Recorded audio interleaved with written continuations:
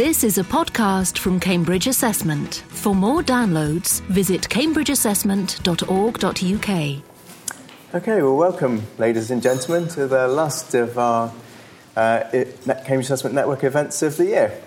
I'm Paul Newton. I'm from the division that produces the annual programme of events, and I'm very pleased to be able to welcome and to introduce to you Dr. Jeff Hayward. Jeff is Director of Research and Reader in Education at Oxford's Education Department, and he's also the Associate Director of the ESRC Research Centre Skills and Knowledge for Organisational Performance. That's about right. Scope, I think. That's at the moment. I've got in front of me his new card, though. As of the 1st of January, he's going to be the head of the school at University of Leeds, head of the School of Education. Jeff's broad field of specialism is in vocational education and training, which is an interest that he picked up whilst working as an FE lecturer. He's worked on a range of topics within that field, from national qualifications frameworks to the relationship between HE and the economy, and to the economics and politics of education and training more generally. This evening, he's going to be talking about the ways in which people with vocational qualifications progress into higher education. And he's presenting findings from a research study that he's conducted with Hubert Ertel and Michael Höschler. Is that anybody a pronunciation?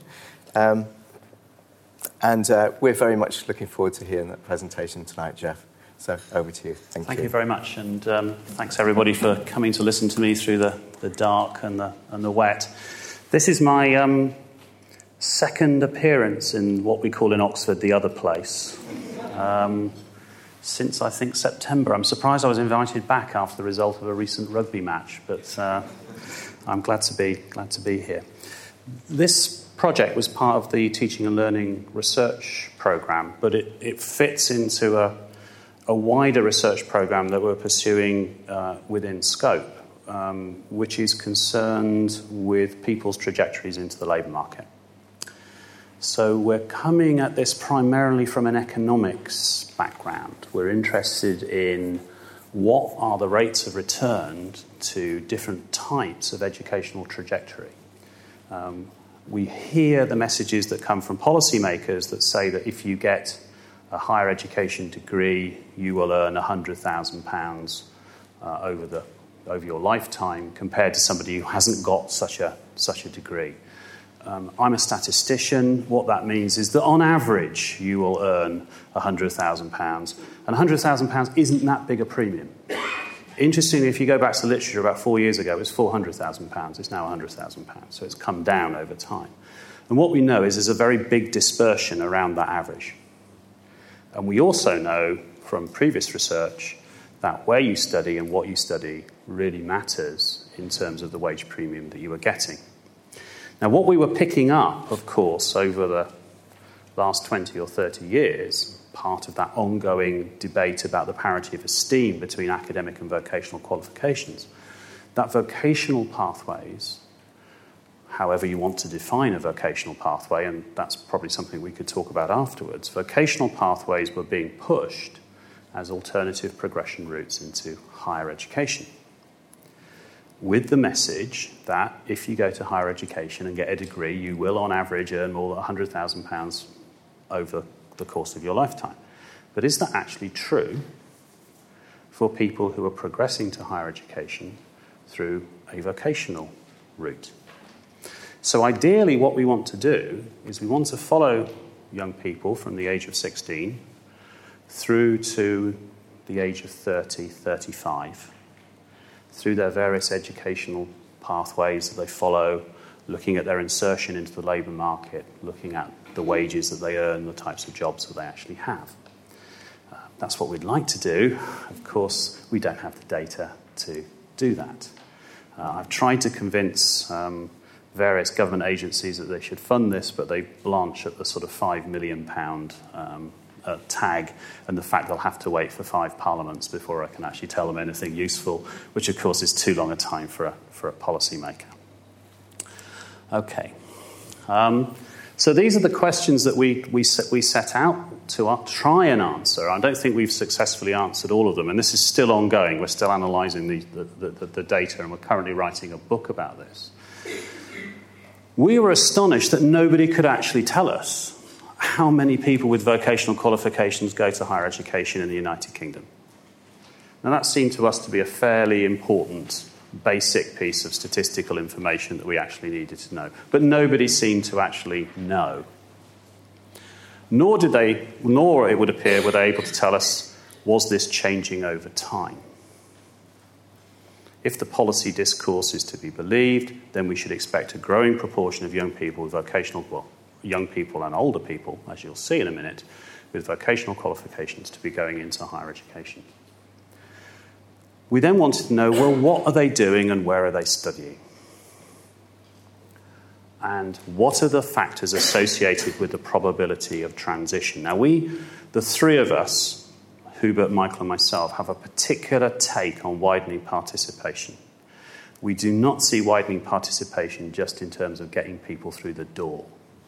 We see it in terms of making sure they stick there until the end of the course and that they're successful. And you'll see in a minute that that's a problem.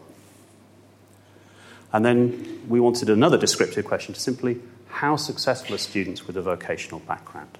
How well are they actually doing? We also wanted to understand a little bit about the learning experience of the students, so we engaged in some fairly intensive qualitative research in 5 higher education institutions across the country, where we could identify programs that had intakes of students who are coming through what might be called an academic pathway and a vocational pathway in the same program. So we chose nursing, engineering, and business computing, those sorts of areas. And we were interested in what was it that higher education institutions were doing to help students coming into university with a vocational background.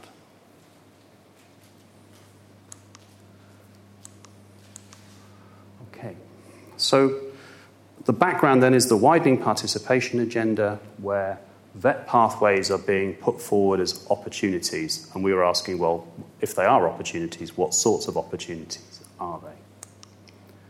We've got some descriptive and explanatory questions. Which factors influence VET students' access to and success in higher education? So these are essentially descriptive, statistical type questions which we're going to answer with big data sets. But we've got interview data, we've got questionnaire data, and we've got these massive administrative data sets which we spent endless hours banging our head against a wall trying to get to work for us. And I'll come back to the data issues in a minute because that's really, really important. So here's the basic research design. We had 3 components. Part 1, which we call transition landscapes. Just how and to what extent do these transitions actually happen? What sorts of factors seem to affect the transitions, probabilities for students from different backgrounds. Secondly, we had a pedagogic type of understanding, pedagogical perspective. What do the learning experiences look like of students coming in with different backgrounds? And then thirdly, and I think this is the least successful part of our project, we called it the reform perspective, and that was about how could we help to improve the transition processes. And I think it would be fair to say that that's not worked particularly well. We've had some really, really interesting discussions. But of course, the world has moved on since we finished this project 2 years ago. We've had a massive increase in applications to higher education. We have an increase in the number of non-placed applicants. And of course, that means that the behaviour of admissions tutors and admissions staff may be shifting because they have a bigger pool of applicants to play with. Okay. So this is the first thing that we actually did. We simply tried to work out the qualifications that were held by the applicants. So we have 2 data sets to help us to answer this. We tried to work with the individual learner record and gave up. So we're working with HESA data, Higher Educational Statistics data, and we're working with UCAS data. And neither of those data sets has the complete list of variables that we're interested in, so we have to join them together.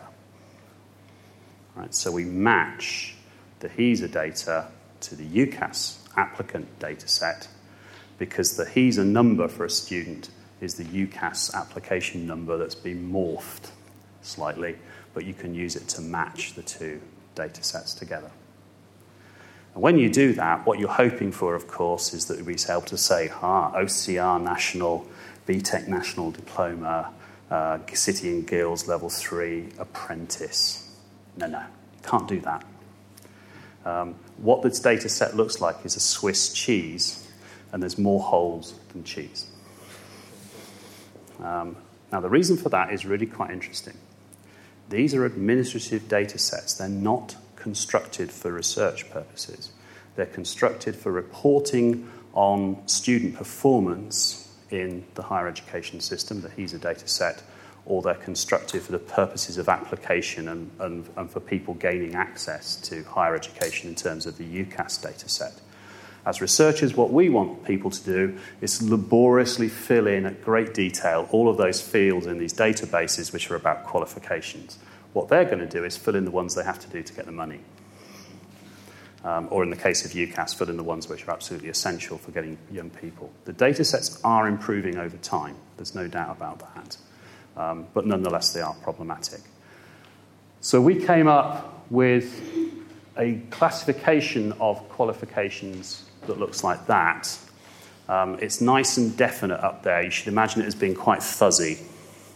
But it's pretty robust. So if you look at the bottom row, what you'll see is it sums to more than 100% across the 3 periods that we're looking at, which means that applicants are holding more than one type of qualification. So what we're doing here is we're counting qualifications, not applicants. But what you can see, of course, over time, is that the proportion of people holding general academic qualifications, which would include A-levels, Scottish Highers, IB, those sorts of qualifications, increases over time. But there's a substantial increase in the proportion of students who are holding vocational qualifications. So on the basis of that descriptive data, it looks like we're getting more students going into higher education holding vocational qualifications now than we did before. And we constructed that we couldn't use all that as just, A, we didn't have enough money to buy the data sets, because you have to buy the data sets.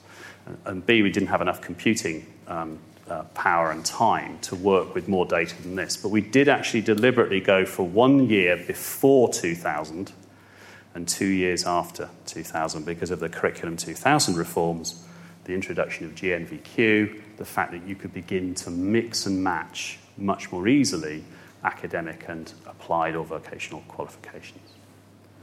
Can I ask you a quick question? Of course. Is it the highest level of qualification held, or is it just all qualifications? These are level 3 qualifications.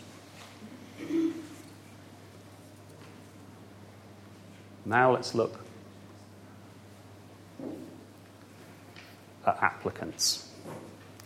Okay, so now the bottom row is 100%. So now we're looking at applicants.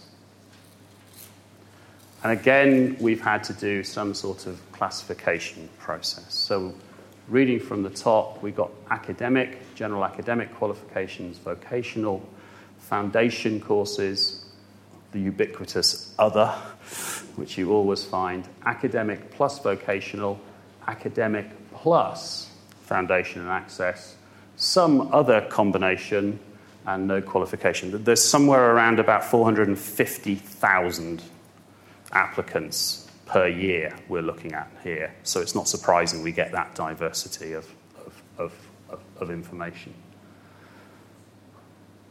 You remember when we looked at the previous one, we saw the vocational proportion going up. Now we don't.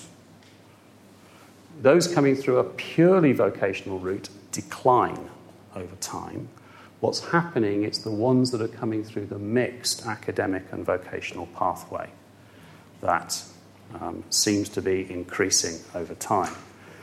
And we're assuming that what that is students combining a sort of 2 A-level equivalent vocational qualification with a 1 A-level type mixture of qualifications.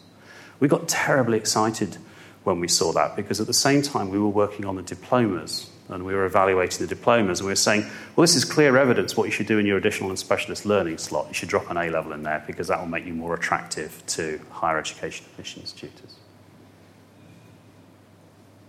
So on the basis of this evidence, we're tempted to conclude that universities, higher education institutions in general, have become more receptive to students with vocational qualifications over time. But it seems to be that what they're finding attractive is students who are combining that with one academic type of qualification. The other route that is growing is the academic and foundation access courses. The foundation and access students are really difficult to follow. We suspect the vast majority of them end up in higher education via an alternative pathway that we can't follow through in this data set. We think they're going in through direct entry, because I don't believe that fall off in foundation and access entry. Okay, so that was the first sort of step. But what then happens to them?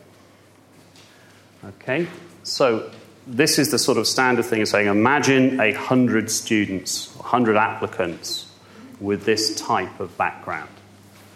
So we can follow those who are doing, only general academic, this group here, and 11 out of that 100 will not be offered a place. They're not accepted. Now, that's another presentation in its own right, why people are not accepted. You see some really rather bizarre choosing behaviour, which doesn't look very rational when you see the UCAS forms that are being filled in, people applying to just one institution, for example, and we're certain there are family reasons for that. Those who are doing academic and vocational subjects, the second group, they're rather similar look in terms of the probability of being accepted. But this group, those who are only pursuing vocational qualifications, have a much higher probability of not being accepted. And partly that is to do with not higher education institutions saying we don't want you, but what might be called self-limiting behaviour by those students in their application processes. For example, only choosing a very limited number of very high prestige higher education institutions, perhaps not being realistic enough in terms of what they're applying for. We also wanted to look at how well they were doing, and the only thing we could do was to see whether they were still there at the end of the first year. So that's the marker, the proxy that we've used. And again, what you can see is the academic students are the ones who are more likely to stick, and then the vocational students are the ones who are slightly more likely to drop out. We don't need to worry about confidence intervals and so on. This is a census, so those are the actual differences. And the academic and vocational, the ones who are mixing, are somewhere in between. Okay, so we have a pattern of higher education institutions appearing to welcome students with a vocational background, perhaps providing they combine that with some sort of academic qualification. But we're also seeing this pattern of students who, with vocational qualifications only, are much more likely to drop out within their first year than those who have just got academic qualifications, or those who are combining academic and vocational qualifications. And that leads you, obviously, to the next question, which is who are these students? Are they the same, or do they have different characteristics? So, just to remind you, the widening participation agenda has actually gone through at least 3 phases of evolution. The first is simply get more students into higher education. Arguably, you can trace that back to the Robbins report of the early 60s, and then we saw another increase. not worried who they are, let's just get them in. And largely the argument for that is economic. It's about producing a more skilled workforce and so on and so forth. Under New Labour, we saw the widening access agenda, where education came to be seen not just as an economic policy, but as a redistributive policy. The need to promote social mobility, the political problems of using the taxation system for redistribution, and the idea of learning yourself a better living. So the idea of trying to widen access. And then in the later stages of the Labour administration, the New Labour administration, we saw the emergence of the notion of fair access, particularly after the Laura Spence affair, where the idea was students from less privileged backgrounds should have an equal opportunity to go to the most prestigious universities, whatever prestigious means. I got into more trouble over the course of this project with the label prestigious university than anything else. To hell with the statistics. If the statistics are any good, that's irrelevant. What do you mean by a prestigious university? And I always do this, prestigious university. But the idea that students from less privileged backgrounds should have an equal opportunity to access Oxford, Cambridge, UCL, those sorts of institutions, providing, of course, they got some sort of equivalent level of academic attainment. Now, we were interested primarily in the middle one, the widening access. To what extent was this taking in of more applicants with some sort of a vocational background actually widening participation? Okay, so that's fair access. We'll come back to that in a minute. Right, so this is the data we're going to use. This is a new analysis now. This is the data we're going to use to look at how students are distributed across subjects and across institutions. Again, we tried to use the Learning and Skills Council's ILR database and gave up. So again, we're looking at UCAS and HESA records. And those are the years of the data we've actually got. Now, we can't match that 1995 data set. We can't actually physically put them together because the marker isn't there that we need. We can match the other two, the post-2000 ones. And then we had to do a subsample for the following analysis. So this is what we're constraining ourselves to. We're just looking at the HESA data for 2003-04 with the matched UCAS data from the year before. We're only going to look at full-time. We're only going to look at those in their first year. We're only going to look at those who are under 21, so there goes all the foundation and access students, I'm afraid. We're only going to look at those in English institutions, and we're only going to look at those ones we can match with UCAS data. Right, that's the only way you can make this statistically tractable to do that. And of course, that introduces all sorts of biases. Nonetheless, we still ended up with 224,000 matched cases that we could use for this analysis. So it's a big, big data set. I don't know whether we'll get to it, but the types of models that we're trying to run at the moment with this data, our computers just keep falling over because they can't cope with it. Okay. So inside that data set of 225,000 students, this is what we find. Okay, academic level 3, 72.5%. Academic and vocational 11.2, vocational 8.7, foundation and access 2.7, not known, not level 3, 4.9%, 10,000, 11,000 students. Now the proportion of those coming in with academic qualifications has dropped because actually quite a significant proportion of the ones who are coming in with non-academic qualifications are over the age of 21. So they're late. They're late applicants.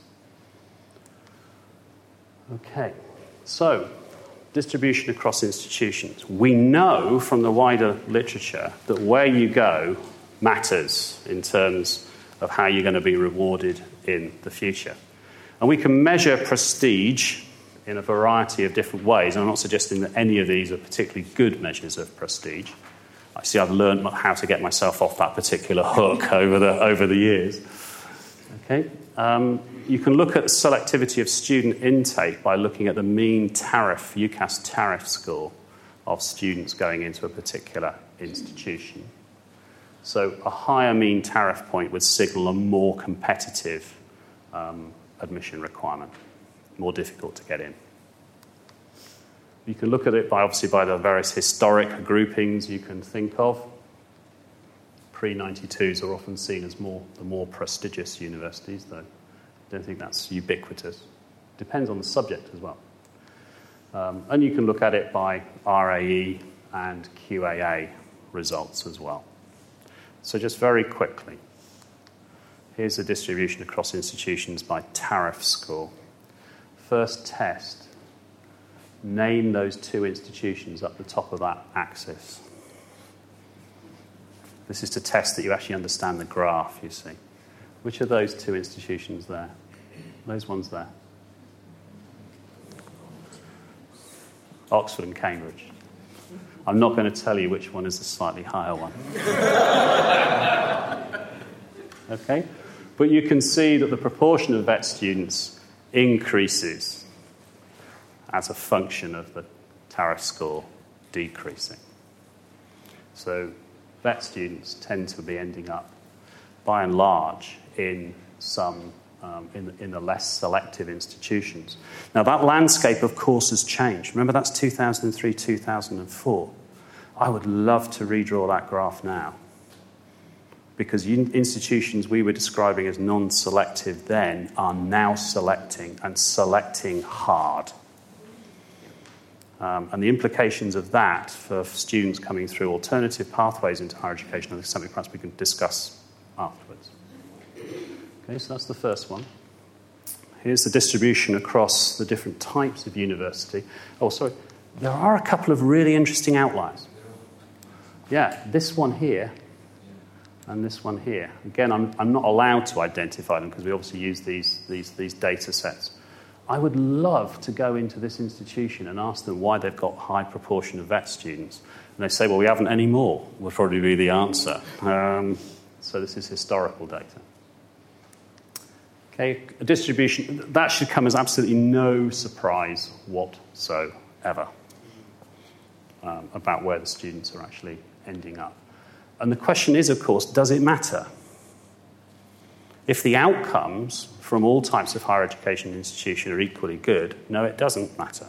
If the inputs that higher education institutions can put into the education of their students are all the same, it doesn't matter. But I've already told you that the outcomes are different, and in a minute I'm going to show you the inputs are different as well. So it does matter. We can also, therefore, we can look at the distribution across institutions by RAE value, and we can do it by QAA value as well.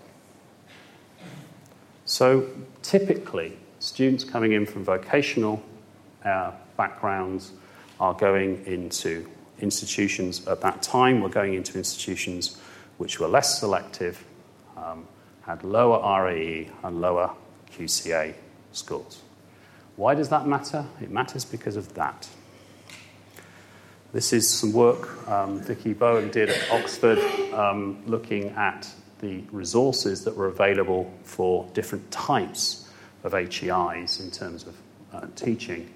You can see that what she termed the new universities, this column here, have got appreciably less resource to invest than the Russell Group or what she called the other old universities.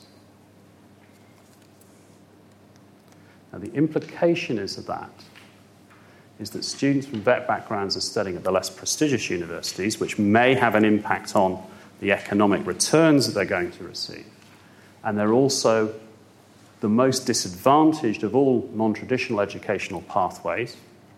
I'll show you that in a minute. They're the most disadvantaged students. They're coming from the most disadvantaged backgrounds. And they are going into the institutions with the least resource to actually teach them. There is no pupil premium for these students. Mind you, there's no pupil premium anyway. Okay, let's look at the distribution across subjects then. Now, remember where I came from. I was saying right at the very beginning, our perspective on this was largely economic. We were interested in the wage premium or the rates of return that young people progressing into higher education from different backgrounds might actually get as a result of their investment in higher education. And we know that where you study has an impact on that. We also know what you study has an impact on that as well. So there are different rates of return we can look at, wage premium in the future, or by type of subject, more or less applied. We've got very bad data on this, the sort of wage premium. So we're going to look at this, the more or less applied. Okay, so we know that those subjects have high rates of return in the labour market. We know the next group down, and then we know the lowest group at the bottom. That doesn't mean I don't think humanities and language subjects are worth studying. Of course they are, but it's just the brute fact of the economic returns to those particular qualifications, as established by colleagues at the LSE. Okay. Right, now, this gets a bit tricky now. These are odds ratios. If you see an odds ratio of 1, that means the same likelihood, the same probability. So we're comparing the 3 pathways you can see on the screen with students who have come through the academic pathway. So let's take a look, first of all, at this one here. Okay, that's very close to 1, which means it's equally likely for someone who studied an academic and vocational pre-HE curriculum to be studying a subject allied to medicine as someone who's followed an academic pre-HE curriculum. Look at medicine and dentistry, and you can see that the likelihood is far less for students who've come through an academic vocational pathway and vanishingly small for someone who's come through a vocational pathway. If we look, however, at engineering and technology here, we find that these students are much more likely to come from a vocational background. We're still very puzzled about that one, education. We still find that puzzling. The other interesting one is this one, business and administrative studies. A lot of students who've gone through vocational pathways, have done business-type level 3 qualifications, are progressing into business and administration studies. And if we go back, business and administration has a good rate of return in the labour market.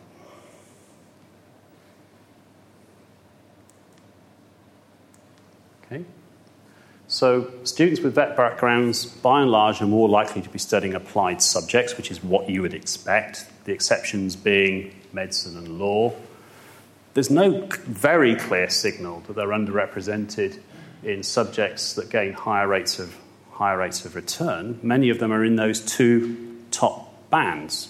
They're not doing humanities and languages, for example. But what we really need to be able to do is to do this analysis on a much less aggregated subject level. We're using the HESA codes, which aggregate subject departments up into these big, big entities. So what exactly does engineering and technology subjects actually encompass? We don't know.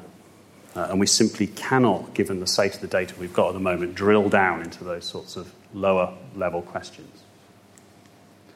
Okay, now it could be, of course, that the distribution that we saw of the vocational students across the higher education institutions could simply be a function of the subjects they're choosing to study, i.e. post-92 institutions are more likely than pre-92 institutions to offer applied learning opportunities. And that seems to us to be an entirely reasonable hypothesis. So the challenge for us is to control for that and ask the question, given that you are studying art and design and you're studying it in a pre-92, are you more or less likely to have followed an academic or a vocational pathway to have accessed that learning opportunity? And that's what we're doing here. Okay, these again are odds ratios. where you see lots of ones, it's because there's the sample sizes are really quite small. So, for example, where you're seeing medicine and dentistry, the reason why you're getting ones across the board is because the vocational and the foundation and access cohorts doing medicine and dentistry are just tiny. And so we're picking up as one. The interesting ones are the ones down here. These ones. Do you remember we said that these were the sorts of subjects where students doing vocational qualifications and to a certain extent foundation and access qualifications were overrepresented if they'd gone through a vocational pathway or a foundation and access pathway? What this is saying is that if you are studying creative arts and design in a pre-92 university, you are much more likely to have come through an academic pathway than a vocational pathway. Which suggests that, however it happens, there is some sorting mechanism which says if you're going to do creative art and design with a vocational background, you're going to do it in a post-92, not a pre-92. Now, how that works is something we don't know. But nonetheless, it's a distinct effect. So this is controlling, remember, for subjects across institutions. Okay. So students from a vet background are more likely to study applied subjects. Their choices are not necessarily unfavourable in terms of the gained wage premiums because they're in the top or the middle bands, but controlling for subjects, they are much less likely to go to prestigious higher education institutions, even when you control for the subject. Okay, so there is some sort of a sorting process that's going on that's channeling students into different types of higher education institution.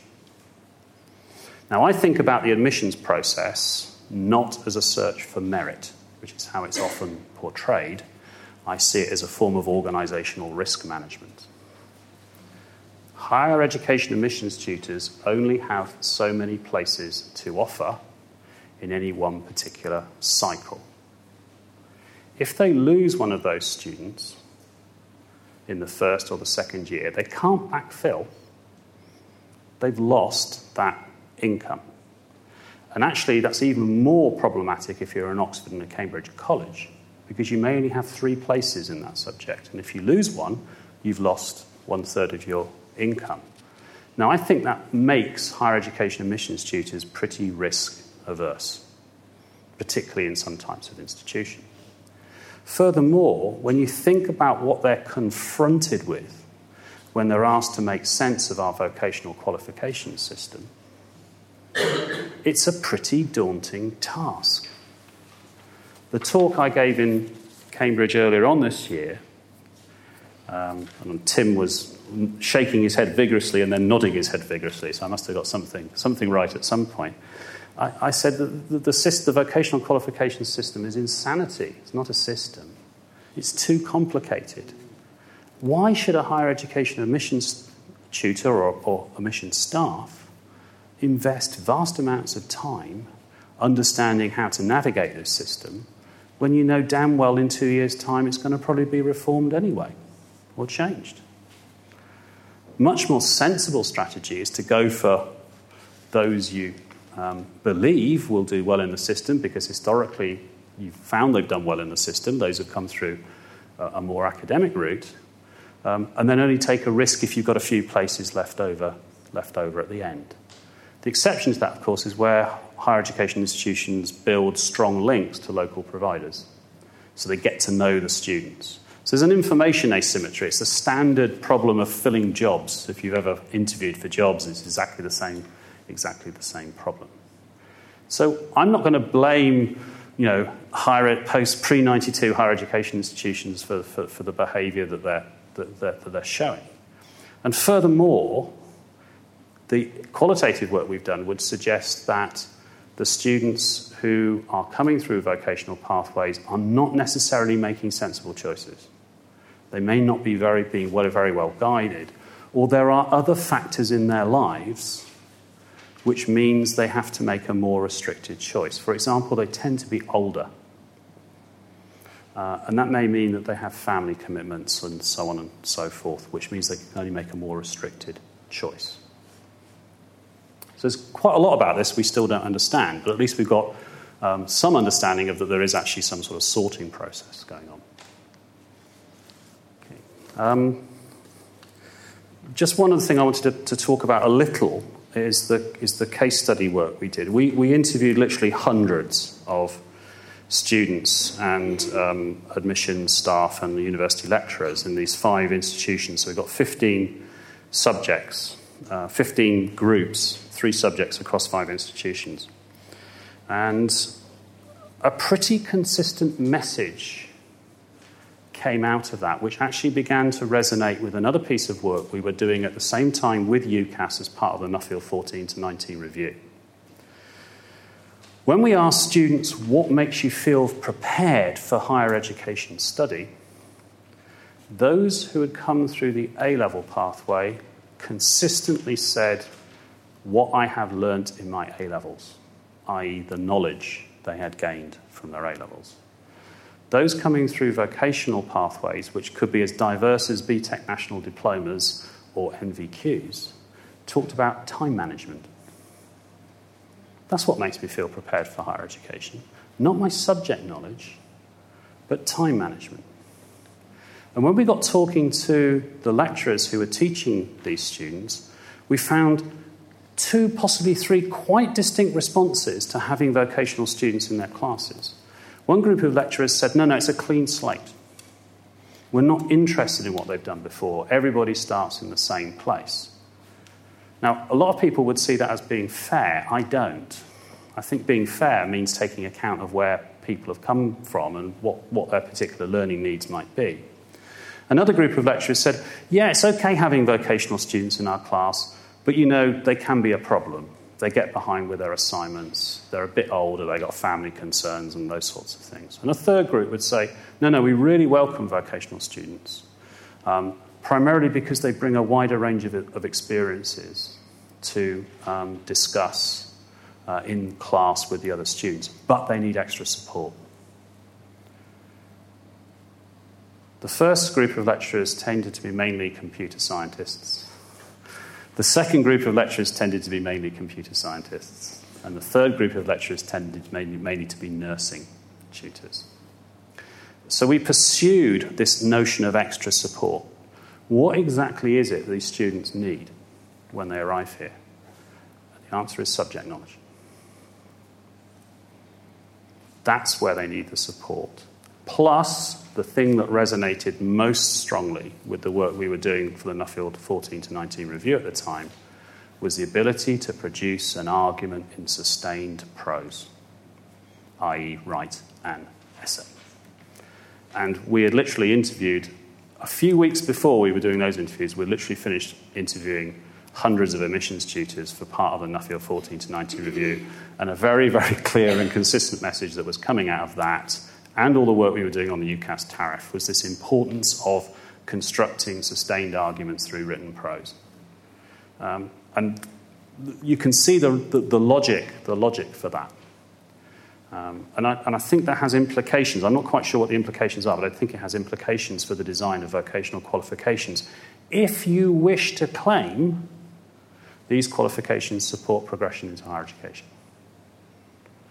And there's a real tension, I think, between what employers are looking for and what higher education... Well, there's a potential tension between what employers are looking for or say they're looking for and what higher education admissions tutors are calling for, which was a circle that was beginning to be sort of sorted out in the diploma development process until QCA got their hands on it and imposed their own set of requirements on that process. And I think it's a debate that we need to have more of.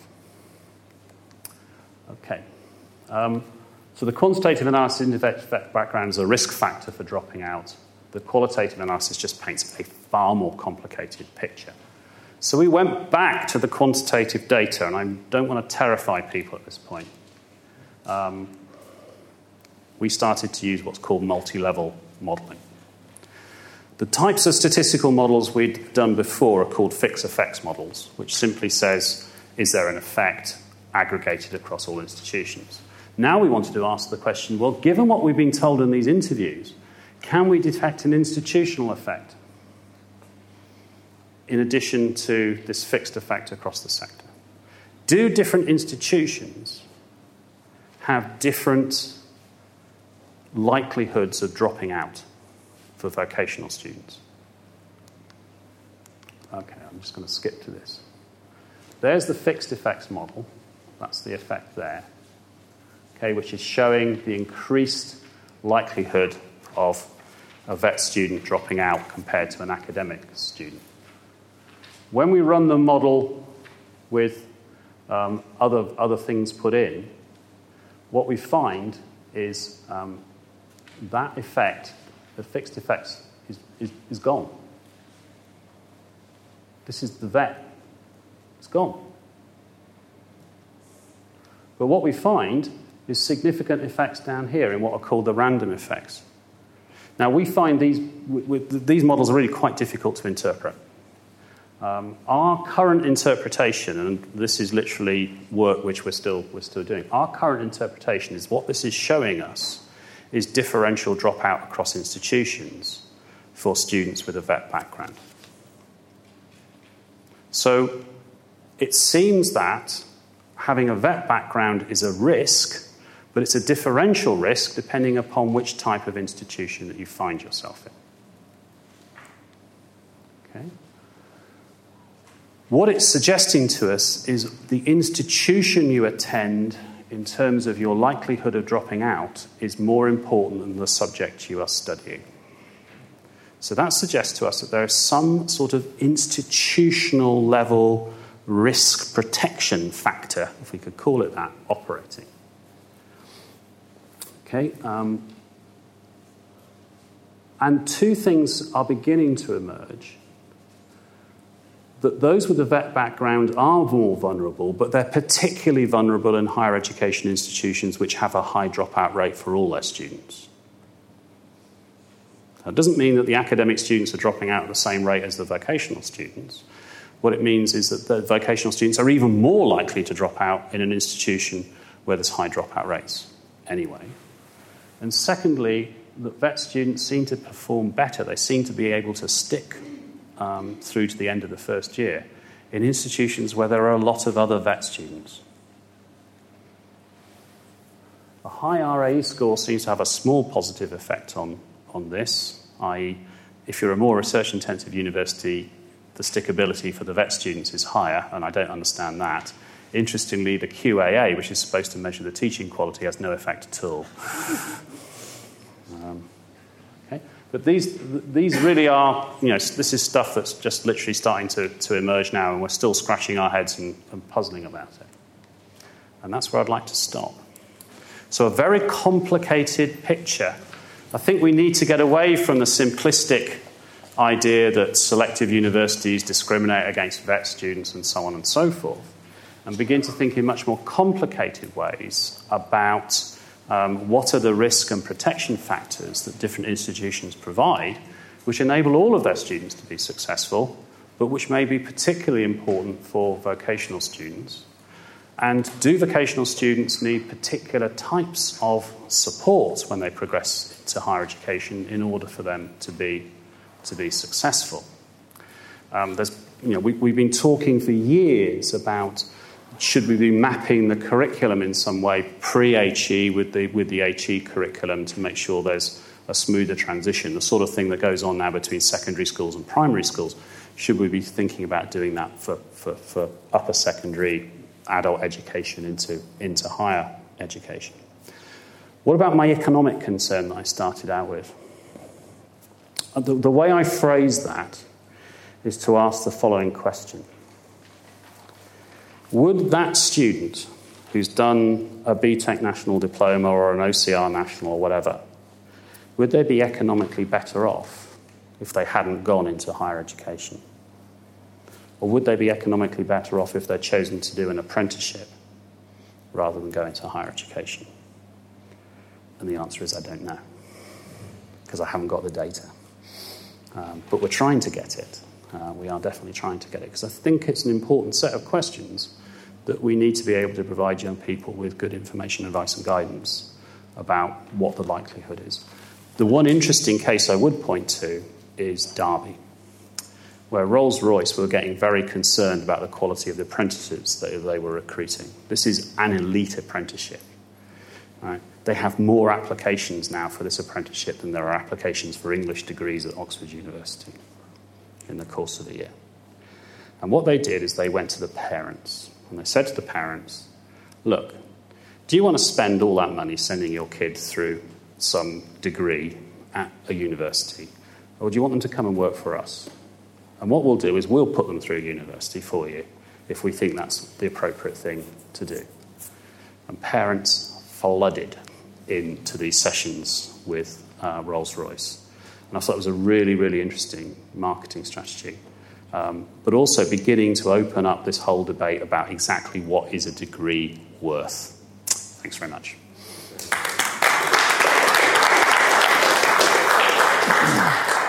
This is a podcast from Cambridge Assessment. For more downloads, visit cambridgeassessment.org.uk.